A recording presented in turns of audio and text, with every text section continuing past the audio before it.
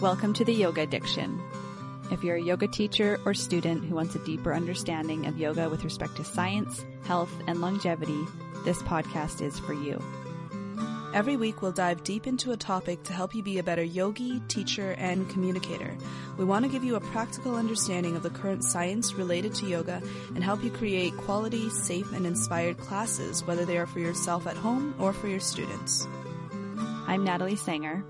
And I'm Sandy Hewen. We look forward to you taking part in our conversations. All right, Sandy, good morning. Hey, Nat. How's it going? I'm good. Sorry, you go. Oh, okay. What did you eat for dinner last night? It's like my favorite question to ask people. Oh, so we were really, really good. We had a vegetarian curry with tempeh, which we I guess we stewed in the curry for a little bit, so it took on all that yummy flavor. It was so delicious. Okay. It's not the first time I've asked you and you responded curry. Really? No, yeah. But what did you have? Oh, you know what? Actually, I had curry as well because I went out for Thai food. Ooh, yum. There was like crazy traffic. I was coming back into Vancouver from being on Vancouver Island, and it was insane, and we weren't going to be able to get home for over an hour, so we just slipped down into West Van and found a Thai place. Mm. Yeah, I hate that when it's just like, I'm so hungry, but we're stuck. Let's just eat. That's happened to me before too. Yeah. City. One thing life. City life. Mm-hmm. One thing I discovered, you know how sometimes it's like, oh, an organic product is so much better than a non-organic, and sometimes it's like there's no difference. Mm-hmm. Organic coconut milk is hugely different. Oh, yeah. Yeah. I had no idea. What? Like the cans. Yeah, I was always buying that like shitty stuff. I'm like, oh, coconuts are okay, right? They don't. I never really looked it up, but like I just thought maybe they don't need to be organic. But the taste difference and the texture difference, holy mother, it's so good. That's crazy. Yeah, I never knew that. Well, like I know that some cans of coconut milk, they put shit in them. Yeah. To make it so it doesn't separate, and I don't like that. I think that has something to do with it. It's weird though, because like a lot of plants where they flourish and grow naturally, like they don't necessarily have to be organic, because they are like they're just going to grow like they're like weeds, right? Yeah, But maybe depending on where those coconut trees are grown, like maybe they're just like, this is a great industry. Let's cut down the forest and put down coconut tree plantations, palm trees. Yeah. Who knows? But yeah, the organic is definitely the way to go on that stuff. Yum. Yeah. So the one I use, I don't know if you have it there in Vancouver, but it's Chaz. And the other really, do you guys have that brand? CHA''S, Chaz Organics? Oh, yeah. I've seen that. Yeah. Yeah. So the other thing I really liked, they have like those, so it's a can, but it's not like you don't need a can opener for them. You just like pop the top, sort of like a Coke can, but you pop the top.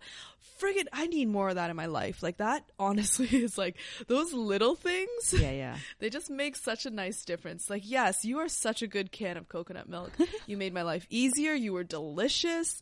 You're organic. You gave like 1% back to the elephants or whatever it is. Nice. I don't know what exactly their spiel is, but anyway. Highly recommended. It's expensive though. It's like $4 a can. Oh, there's one. Maybe I'm mixing Chaz up with Moz. I think I buy one that's called Moz, M-A-S. Like I think, and it's nice because it comes in like not a regular 340 whatever mil. It comes in like half the size, which is nice if you're making like a little stir fry for yourself for like one lunch and then the next day leftovers or something. Yeah, that's awesome. Mm-hmm. Yeah.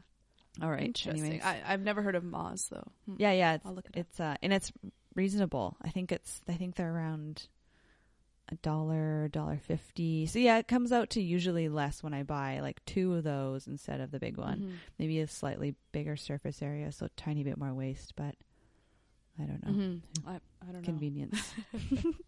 Yeah, convenience accounts for a lot sometimes. Yeah. Okay, let's get into it. What are we talking about today? We're talking about something called SAID, S-A-I-D, which means specific adaptation to imposed demands. Yeah. Adaptation, honey. Oh, what did I say?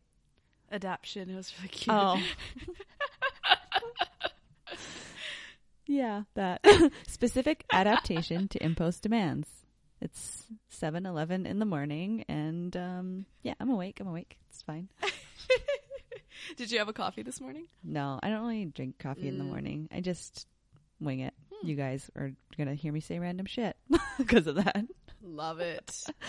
Okay, so tell me about what that means.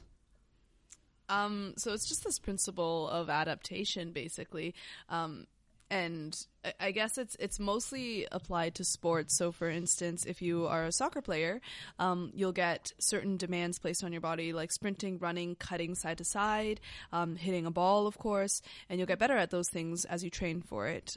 The other ways that we can think about this principle are in other sort of neuromuscular ways, like a lot of people give the example of playing a piano. So when you first start playing a piano, you don't have the coordination, you don't have the learning just yet, but as you increase your time spent practicing, you get better and better at it. And that's a good thing. Your brain, your body, there's a number of systems that coordinate together to get you better at whatever it is you've chosen to do, or whatever demand is placed on you there. Cool. Yeah. So like in the sports world, they definitely use this term a lot to talk about training. But you can kind of be doing anything with like physical element, I would say, and this principle would be in use essentially, right? I think so. So from what I know, it is like usually like a physical rehab or a sports specific kind of thing. I don't know if like we were talking about this in terms of yoga and meditation. Like, I don't know if anyone uses this term in terms of meditation. Like, we know that as you meditate, you get better at it. You get better at focus. You get better at calming your system down. And the time it takes to get into that state gets shorter just because you're used to it, right? So there's like a learning curve that you sort of overcome. And I guess you can argue. Sorry? Oh, I was just saying that might be a different mechanism, like not necessarily the same. Yeah, it might not be like an adaptation. I think adaptation is a little bit like for me, and this is not from a textbook. It's just for me, the word adaptation seems to connote like a physical manifestation of something, right? Like meditation. So, but it doesn't need to be sports though. Like you could learn how to knit. And yes, piano isn't a sport. Yeah, forearms or piano or. Like, I'm thinking, like, definitely a lot of musical instruments are not normal postures to take, and your body kind of has to conform to those and learn, like, certain muscle memory and biomechanics and all that stuff. So anything physical that's kind of a learning, like, there's some stress to it and adaptation. Adoption. Who knows? So one of the things you were saying is that, like, pranayama is sort of that... it's that like intersection between physical and sort of mental practices, the more spiritual practices as well. But for you, and I totally agree, you said like pranayama would count because there is that diaphragmatic component that needs to adapt. Yeah. And I think a lot of students experience in the yoga practice, like pranayama can be, when you're starting to do it, as stressful as the more physical muscular work, the asanas, the shapes that we make. Like I've taught students and been in training with students that just kind of taking a slower, like 4-count breath, like they felt like extremely anxious because their diaphragm was so stiff and did not move in that way. They hadn't breathed deeply for so long. I think I know in my own body, like when I did my first teacher training, we did a half an hour of pranayama every morning. And it went from like being able to do a 5-count breath to like a over 10 easily. Wow. Like over 10 inhale and over 10 exhale within a month of regular practice. And I could feel like my diaphragm kind of stressing, like just like the way your muscle like kind of twitches when it's when you're trying to like hold a posture. I could feel that like little ripple inside under my ribs. That's really cool. Yeah, definitely was like putting stress on the diaphragm. And it learned how to move, and it got probably a better range of motion.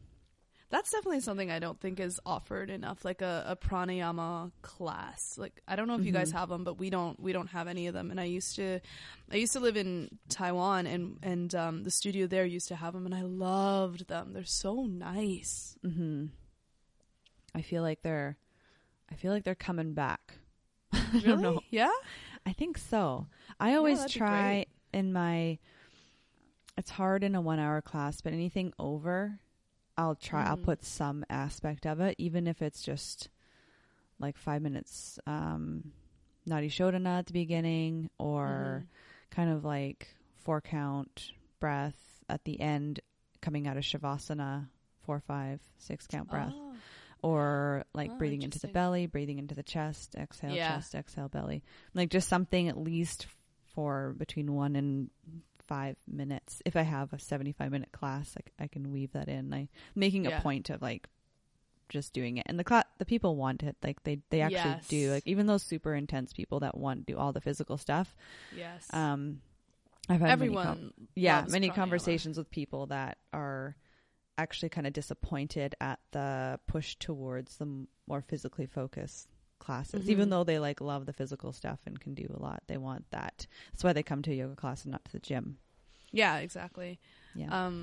It's interesting that you do it like coming up out of Shavasana. I actually do it like before you go into Shavasana, and do just like it's really hard to do retentions because I feel like I want to stress that you don't want to strain with the breath. So I just usually like do a voluntary hold at the very bottom of the breath and try to elongate the exhale. Mm-hmm. So that's usually what I do to get into the Shavasanas. But anyway, Yeah, no, that's great too. There's definitely no right or wrong, and some people would prefer one or the other, I'm sure. Yeah. Anyway, pranayama segue. Okay. Yeah. So what are the demands? So specific adaptation to imposed demands. What are these demands? These demands. So they're basically any kind of stressors that we put on ourselves, and we're speaking more physical stressors. But I think of this and like you're going to do something and it's going to be hard. Like it's not like going for a bit longer of a walk. Like no, your body kind of knows that pattern. It's something that it definitely challenges your muscles and the kind of the biomechanics of how they're working, which is like a neurological challenge. So we're talking about like your brain creating new movement patterns, the way it kind of fires and tells your muscles to move, and how it kind of it's learning by kind of firing muscles to come on, and then being like, okay, I need more space here. Oh, this is really awkward, or like I need to turn this a little bit more. There'll be that working against the natural tension in your body in these different positions, which is where a lot of like we're working against ourselves. And then kind of slowly creating those new neurological patterns, which are faster and they turn on more easily, and then you adapt. See? Yeah, so I just keep thinking about this back in like sports contexts, that there's that physical aspect of learning and training to run a little bit faster every day and progressing that, as well as like hitting the ball in soccer. But then there's also that like whole learning component of like being able to catch a pass hitting you at different angles, or being able to sort of spot on reflexively respond to your partner's body language. As they are like about to pass something to you.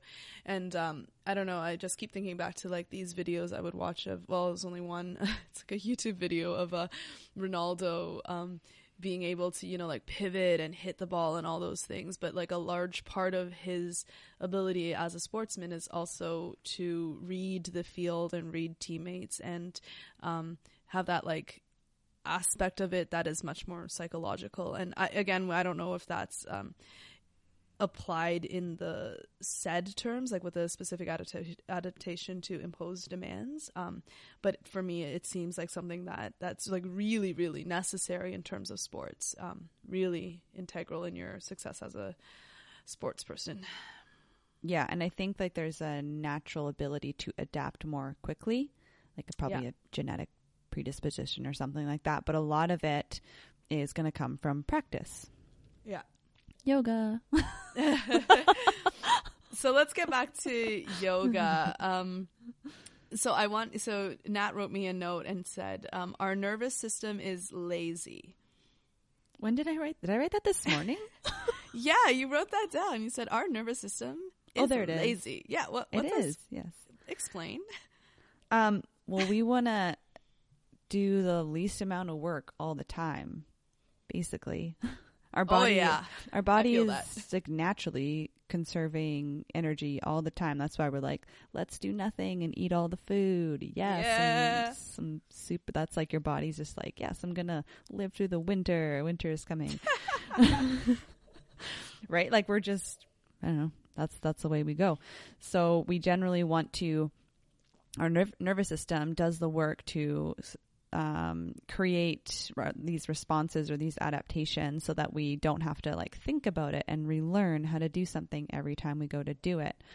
So these neurological pathways and like which muscles fired, which muscles turn on, in what order and how much, that's kind of done to create retain energy, like not expel energy. My words this morning are gone, but anyways, you know. That's okay. Mine are not too. I try to say adaptation, and it is actually really hard. Yeah. We don't want to do the energy. We're just like chill on the energy front, and so your body's smart. Like it just like, okay, this is the way I'm going to do it. The least amount of energy. Yeah. I wrote something better than that. So yeah, it streamlines the amount of effort we put into doing something. That's better. There we go. Yeah. Sometimes my writing's better, but sometimes not. Sometimes not. Okay, awesome. So you have here and it is a good topic to bring up. We have so many different styles of yoga. How does the SAID principle apply in all those styles of yoga practice? So it's going to apply to those more physical demanding practices. Mm-hmm. And that definitely is a relative term. Like for some people, there's probably elements in like a more gentle hatha. Like if you are a body type that has like a lot of, you're like heavily towards one type of posture. Say you've worked at a computer for 30 years and you're like super rounded shoulders, rhomboids are stretched and all dried out and sad. And I know, I always see these people, I just want to rub their backs. And then, sorry. And then like short pecs and like you can have like all this like really postural hardening. That's again, your body just being like, hey, you're going to be in this position. We're going to make it be in that position. And it's more of a fascial thing than a SAID thing. But say you're that person and you're in a gentle hatha class and like really just bringing your arms overhead is probably doing some sort of that, those kind of SAID type, mechanisms. But for people who have a little more mobility than that, again, you're going to have to work. So like any hatha class, for me, hatha, definitely there's effort in it. I think hatha and gentle hatha are different in my world. Like hatha is what we practice in hot styles, which is not easy usually. Vinyasa, the more movement based practices, so any of your flows or anything like that. Power, which can be kind of like power over here. It really depends on the teacher in the studio, whether it's like power vinyasa or some people do power. There's usually vinyasa in it, but you can be really held a lot more in postures. So any of those practices that are physically demanding, like there's a physical stress on your body. Mm-hmm. I think just as a side note, power yoga is also like a set sequence by that guy in the States. I forget his name. Shit. Really? Yeah, he created like a rough set sequence where there's a sort of a template and you have an ability to interchange some of them, but not all of the poses. Like there's a standing sequence, there's a vinyasa-ish thing, Shoot, what's his name? No way. Anyway. This is like the first I've ever heard of this. I'm a terrible yoga teacher. Power yoga. Yeah, he has. It's not Rodney Yee, is it? No. Like I think a lot of people call their style like powerful or power, some sort of play on the word power, because it is, I mean, a powerful word. Yeah. But there is a set sequence out there. So that might be what you're thinking of. That's interesting.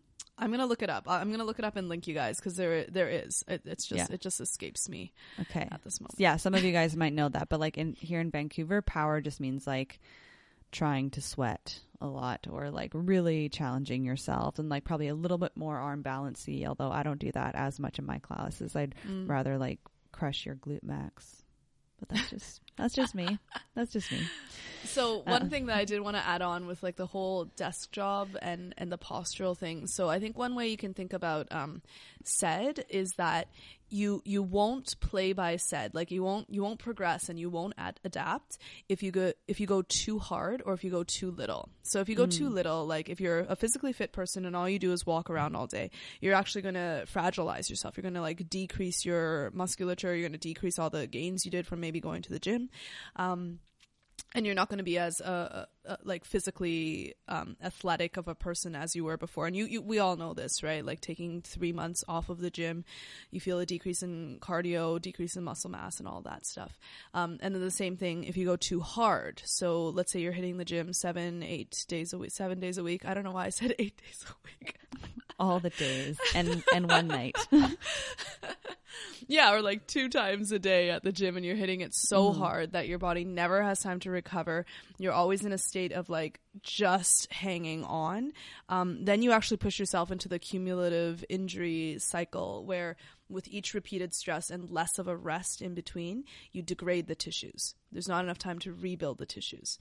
That's really important for yoga teachers who demo all of their classes. Yes, exactly. Teachers, no bueno, don't do it. Nat, you're on fire today. You're so like silly. Okay, so back to where I was going with this. So one way you can think about posture and desk job is that it is too much of sitting. It is too much of adapting to sitting. Mm-hmm. Yeah. So when you go too much, you bypass the SED principle and you go all the way to cumulative repetitive injury cycle. So too much sitting, your body has adapted to sitting. Now you're very good at sitting. You're at your lowest energy possible of sitting. However, you're doing it too much, too many times a day, and your body, it's going to start to take a toll where there's not enough recovery. Does that make sense? Yeah, I love it. Yeah. Yeah, so in that way as well, yoga and movement in general is really good for desk job workers, because it helps you circumvent too much of sitting. Mm-hmm. And when you're sitting, that's when, and we'll go over fascia in another. Are we doing fascia this week? We'll be this week, yeah. Anyways, we'll record a fascia and yoga podcast this week when you guys are here at some point. But yeah, fascia just takes over and kind of like, it's like, ooh, I'm going to harden up everything and like really allow you not to expend any energy, and let's just brace you. Yeah, which is actually one of the good things about fascia, right? It is a brace, and if you are athletic, you can use it to your advantage. You can use it to like not have to expend so much energy in order to execute like a pivot and turn. Yeah, so the fascia hardening when you're sitting is it trying to save you from energy expenditure. It's saving you from having to use your muscles to do that. It's just like laying there. Yeah. Most definitely. Yeah. And then when you say you're a person who's sitting a lot and you go to do yoga, then your kind of progression of SED to adapt to these new postures, it's like, holy mother, I'm having to work hard like against all of this really like thick, dense fascia that's held me like a, I don't know, rigor mortis at my desk. Yeah, exactly.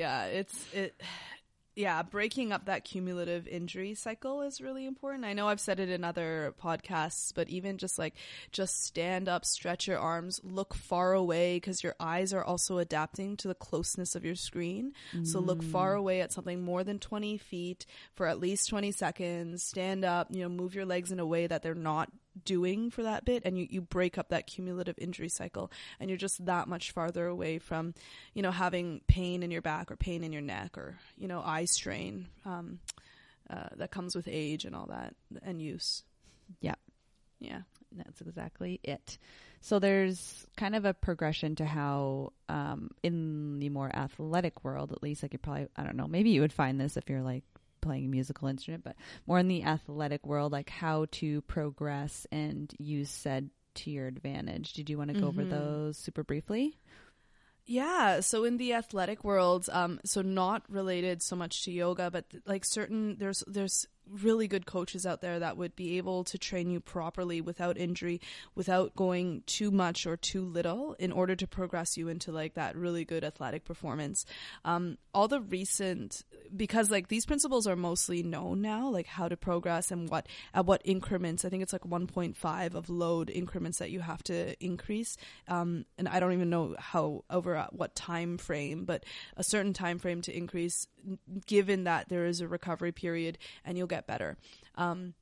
So a lot of research nowadays is about how to use the carryover effect in SAID principles. So certain exercise give you a carryover to another sport. So for example, cycling has a small carryover to running. It's a cardiovascular carryover. You have the benefit from cycling cardiovascular and it carries over to running. However, running is a very different sport than cycling. So cyclists, good cyclists are not necessarily good runners. They might be mediocre or amateurish runners, even though they have that cardiovascular carryover. So a lot of research now is like looking at sports and seeing what exercises can we do that can help prepare the body and progressively load it and create adaptations that actually translate into a sport. So if you think about like football, for instance, and maybe like that tackling, you can imagine that perhaps like wrestling is a good carryover because you learn how to position your body, you learn how to react to that like unknown of what your partner is doing, you learn how to read body language, right? There's all of that learning going on that has an applicability, whereas cycling for a football player might not be applicable very much at all. Maybe there's some cardio, but again, you might get that cardio in some other way as a football player. So a lot of research is doing that, like in swimming pools. How can we help people adapt to something and slowly progress them to something that's actually applicable to their sport? And I think this is quite important. If you think about a lot of active people nowadays do have desk jobs.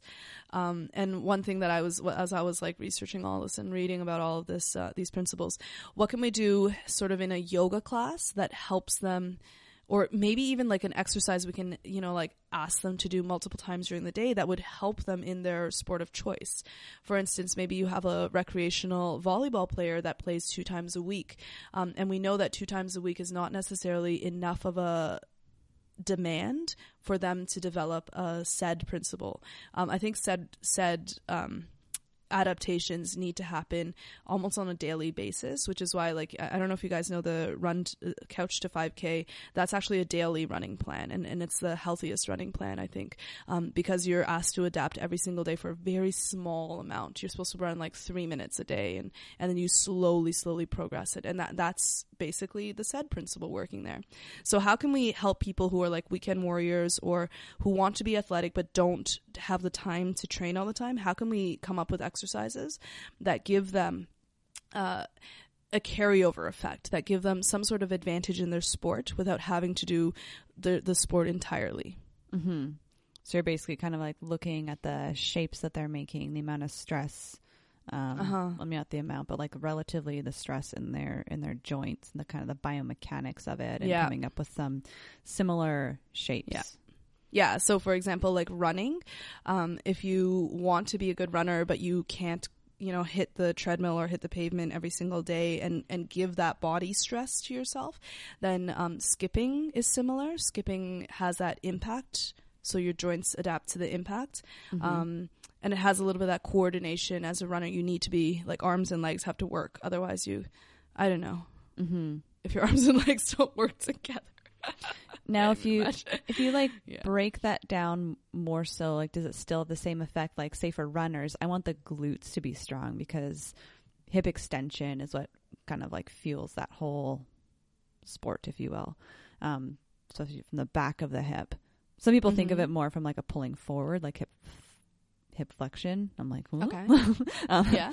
But it's like your glutes. Like if you're a strong runner, your glutes are firing, pulling that leg back. So are you working bridges more like that? Like, is that going to translate over, do you think?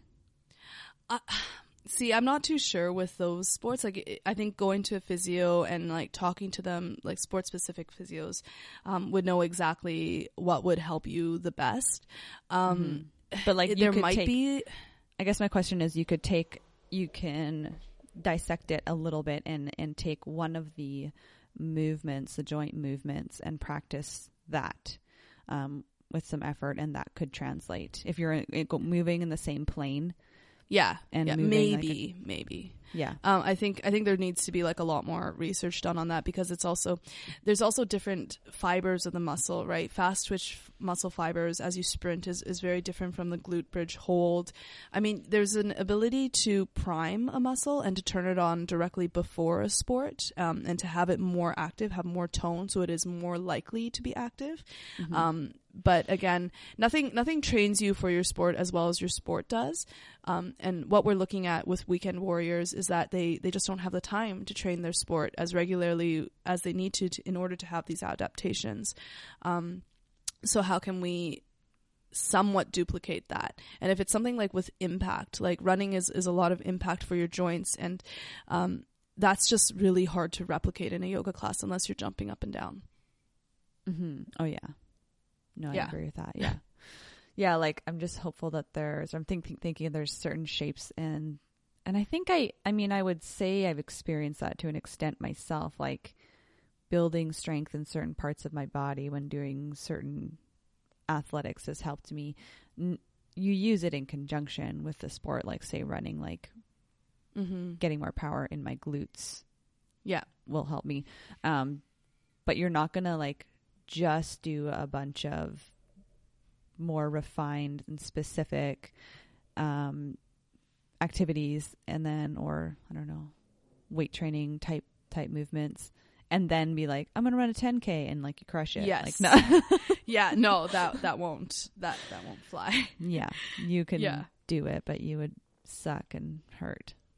Probably. Yeah. And I mean, like, this is like a very specific thing. There's also a lot of benefit in yoga for the recovery of athletics, and I think that's mostly where we can be of like the greatest service to athletes, is like to help them with the recovery, because not everyone knows how much time they need for recovery, and that's something very deeply personal. So if we're able to teach people to tune in to their body, like, if I go to the gym tomorrow, I'm going to be hurt, like I'm going to overtrain, then you've just prevented an injury through body awareness, right? Or if I don't go to the gym tomorrow, I'm going to be weaker the next day, and that, that's the too little side of things. Like, if we're able to give someone that gift, I think that's like immensely powerful. Yeah, even that mindfulness practice. Yeah, you're right. Yeah. Yes. Oh, there's so much. Yeah, the recovery. Have we talked about recovery yet on an episode? I don't think so. No, I don't think not so, athletic recovery. On the to-do list. We'll definitely talk about that. There's a lot we can do there. So we are going to put out a YouTube video with this, and what did we decide on? We're going to go through and just kind of step by step how we would use SAID in a yoga class. So essentially like introducing a movement or a shape, and then how you kind of progress through the class with those SAID principles. Yeah, there's a progression you got from Wikipedia. I actually really like it. Do you want to go through that? So it's a 6-part. I don't think one of them definitely won't apply to yoga, but just like this is more from the athletics perspective, probably outside of a yoga studio. So it says, number 1, start basic and simple, and then move to advanced and complex. So you're at the beginning of the class probably just introducing a shape in something maybe like prone or supine, or without like putting a lot of force into it. Number 2, slow to fast. That makes sense. I don't think I have to describe that. Number 3, low force to high force. Again, pretty self-explanatory. Number 4, short distance to long distance. Well, yeah, we're going to skip that one in yoga. I don't know. Maybe you can think of that as like a lower lunge to a high lunge. No, not really. Not the same thing. Not really, no. This is that's like movement specific. Like actually, yeah, couple strides. Bilateral to unilaterally, and go ahead. So that just means bilateral just means like both sides. So if you're doing like a crow pose, do crow pose before you do one-legged crow. Is there a one-legged crow? Yeah. One-armed? Oh, sorry. No, like one leg is up and over. Like it's behind you. Oh, okay. I was like, I know you meant leg. Like I heard leg, but I was thinking definitely of hands on the ground. And then I was like, what? I mean, definitely some people could do it, but. Some people could do that, I'm sure. I can't, but. Is that regularly practiced? I missed that boat. Not by me. No. Not over here. No. And then it says gradually use the overload principle, which is just like getting more, loading your joints more. Yeah, the overload principle, I actually did some reading into this because I've been recently going to the gym more. So progressive overload, a lot of yoga teachers, I know some yoga teachers that think about this a lot as well, but in the gym, it's the idea that you don't go to the gym and you just lift like 100 pounds on your back. You start with, 5, then you work up to like 7.5, then you work up a little bit more to 10. So that's like the progressive overload, and it follows the same. I think it's just like a gym, like a weightlifting specific aspect of the said principles. So if you go too little, so if you only lift 7.5 for the rest of your life, you're never going to have strength gains. You're never going to get stronger, right? Mm-hmm. And if you lift 100 pounds all the time and you never progress yourself, then you're just going to continually break your back because you haven't worked up to the 100% and you have and you don't give yourself enough time to adapt to it. Like you haven't figured out how to adapt to it. So there's a too much too little as well with that, and that is generally, from what I understand in the weightlifting, it's like in terms of a weight.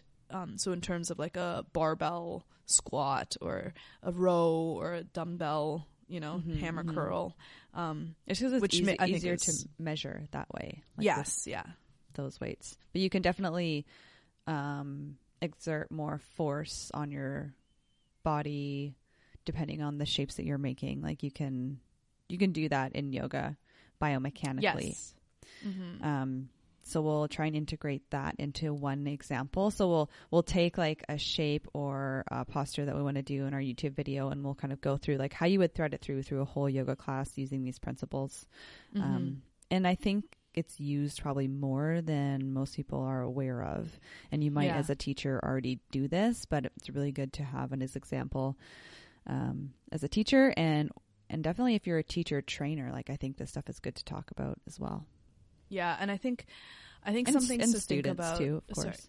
Sorry, just saying students are going to use this. Yeah. I think something to think about is also like, how are we equipping people to live their daily lives? So one of the things that really strikes me is how often I hear keep your knee behind your toes in yoga, whereas in daily life that's just like, no, we do that, So if you have someone who only does yoga and only lives by this principle, keep your knee behind your toes, are we in some way creating a more fragile joint there?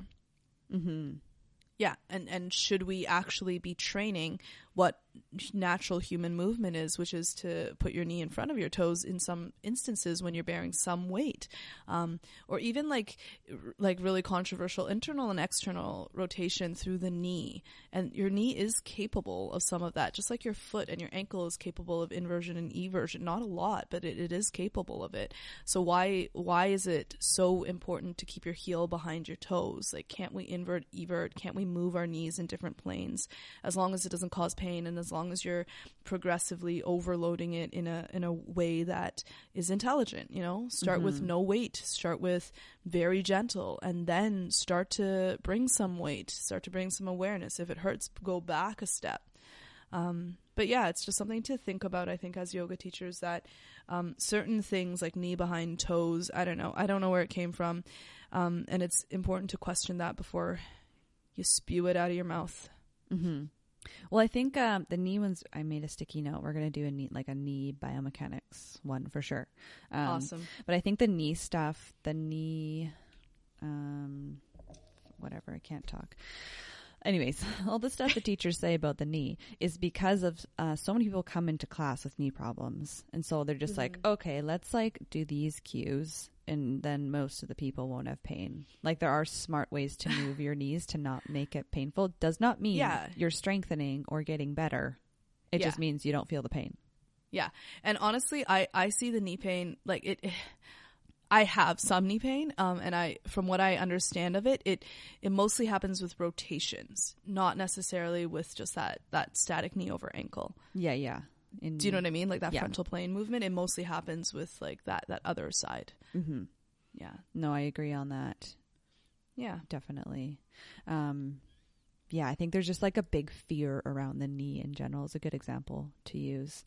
So people are like, "Whoa, just do these things and never do these other things, and then I don't have to hurt someone in my class, and we're all good." Yeah, and then you just took the easy way out, and you're not educating anymore, right? You're not telling them that, look, if you continually do only this and nothing else, you're creating fragility. You're making your body fragile, more fragile, where it shouldn't be fragile. We're robust, right? We're resilient creatures. But anyway, it's another rant. The old knee rant. Okay. So we were going to do, so I mentioned that YouTube video we'll put a link to. We'll show you guys a progression using an example, how to do this in yoga class. And then we were going to do a download where you guys can kind of plan out how to use this in a class. Was that what we decided? Yeah. I think so, yeah. Sort of a template so that you have some ideas, and you can sort of come up with new and more innovative ways of how to move the body that create safety and trust. For instance, with the knee, a lot of people are so dogmatic about that, or they know what creates pain that you have to retrain into an area of trust for yourself and within your yoga class. That's really important in movement. Yeah. So we'll link those up for you guys. I have one last question. I don't know how much more you want to talk about it, but talking about the principles of SED in more the modern yoga movement. So we see a lot more movement types borrowed or inspired from other movement practices in the yoga class. And we've talked about kind of the modern movement and kind of that functional movement world kind of coming into the yoga studio. And we did an episode on that. I think it'll be before this one. We'll post it and it's just a conversation, kind of our current thoughts on that. But yeah, how do you think that those more modern movements are just we're getting smarter about biomechanics, yoga teachers in general just have more access to exercise science? Or is it kind of be influenced from people getting stronger in yoga and then almost getting a little bit bored, there's that lack of challenge? So SED stops happening and plateaus. Yeah, because there's too little challenge. Yeah. I don't know. Maybe it's a combination of everything, and maybe it depends on the movement teacher's purpose. Because I know of some movement teachers that want to adapt you to daily life. So that threshold is not very high. You know what I mean? It's not an athletic threshold. That's a very functional threshold. Whereas there are other ones that are having you do front rolls, do back rolls, and do all sorts of other crawling movements. And I'm not too sure where that comes from. What inspires that? What's the motivating factor? The yoga that you and I do, we do non-traditional yoga posture, or I call them yoga. We do some non-traditional stuff. You're not going to find it in Iyengar's book. Yeah. Especially in vinyasa, sure. You can, you can put in a lot of new stuff there. From my inspiration is just more functional movement in general, and knowing that I think in the traditional postures of yoga, there is a lack in some areas of the body. And I think it just depends. I wouldn't be able to say what's the motivating factor for my classes as a whole. the only one that maybe I'd be able to say is just like stress relief, because every single class I do, it just depends on who shows. Like if I know this is an after work class and I'm going to be doing things that try to reset posture and take away that the hunched over posture of desk job, you know, and wrist things and ankle things, the joints that don't move a lot. So for me, it really, really depends. It's very different, like teaching an after work class or a corporate class than a hot yoga, you know, level 2 class but later in the evening. Could you say like why you would put in these more, what I would call like modern yoga postures or movement things as opposed to like stick to traditional? Like why have you varied from just the traditional postures? Yeah, for sure. In fact, like I often have to be like, I'm doing a traditional posture. Like why I have to justify more why I'm doing a traditional posture, because some of those postures are intense. Like I just, like off the top of my head, Asana, peacock pose with the wrists super extended and the elbows underneath you, like that I would have to like really think of a good reason to justify doing that pose. Yeah. And like, is there even, there's no such thing as like a high lunge in just like a Yanger's book, is there? Just like a crescent lunge, like just a lunge. It's Warrior 1. Yeah, I'm not too sure. I'll have to double check. Like, maybe it's put as a variation. I'm not sure. I don't even think it is. I guess we'll look and we'll check. But like that's definitely just a modern shape. Yeah, because we're like, even a lunge. Our bodies are not too stoked. Like the average body's not too stoked on that pose. Not saying it's bad or unattainable, but I think a lunge just gives us a little bit more. We're like, okay, let's get some hip extension, and not like it's easier to get the hip extension, allowing your back knee to bend a little bit and not crunch in your lower back. Yeah. So that's definitely like a modern adaptation. Like I use lunges, like what I would call high lunge, the back knee off the ground, or crescent lunge, whatever you want to call it, way more than Warrior 1. Do you? Yeah, absolutely. It's much more accessible for people. Yeah. Warrior 1, I feel like there's a lot of, some people experience knee pain in the back knee. Some people are so dogmatic about squaring the hips but keeping the heels aligned that they're, I don't know, it's just not, it doesn't look comfortable anymore. If I'm going to do it, I'm going to raise that whole conversation up, you know? And so it just depends. If I am going to do a Warrior 1, there's going to be a little bit of talk about it. If I'm going to do a crescent lunge, I feel like it's easier not to talk about it because it's much more straightforward, and in some ways safer, as long as you don't have like a sprained ankle or something like that. Yeah. Like I definitely still teach Warrior 1, but I almost feel when I do it, I'm like really looking at my students, and it's definitely a posture where, I mean, I just have to let go and be like, okay, I'm not killing anyone, and it's definitely not bad. Like it can be great for some people, but you're way more aware of like, this could go wrong. People can be. You know what's what I really like doing Warrior 1 from like the ground up. So keeping your hands down and setting up the lunge, and then putting the back foot down, doing a visual check of where the back foot is angled, if the heels are aligned with the hips, or if the heels aligned with one another, and you know, talking a little bit about the safety that your hips are not, you know, that they should be, for the comfort of Warrior 1, should be a little bit wider. And then doing a really slow, like belly away from front thigh, slow lift up of your hands. So you're just leaning over that front thigh, and then keeping that engagement through the front leg to stand all the way up. And if you already feel shaky with your hands really close to the ground, then to reposition the legs, or to do another version of the pose that allows for a little bit of that, because it depends. If your hips are very tight, Warrior 1 is really hard, right? So if you're to allow for the tightness and to be still able to achieve some sort of something that looks like Warrior 1. Yeah, that's how I would do it.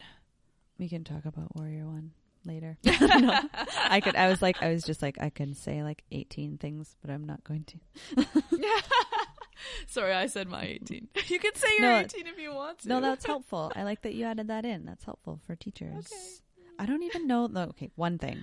I don't even, like, my calves get so tight. And I mean, when I started practicing yoga, my Warrior 1 was not like a Warrior 1. I mean, it still isn't really.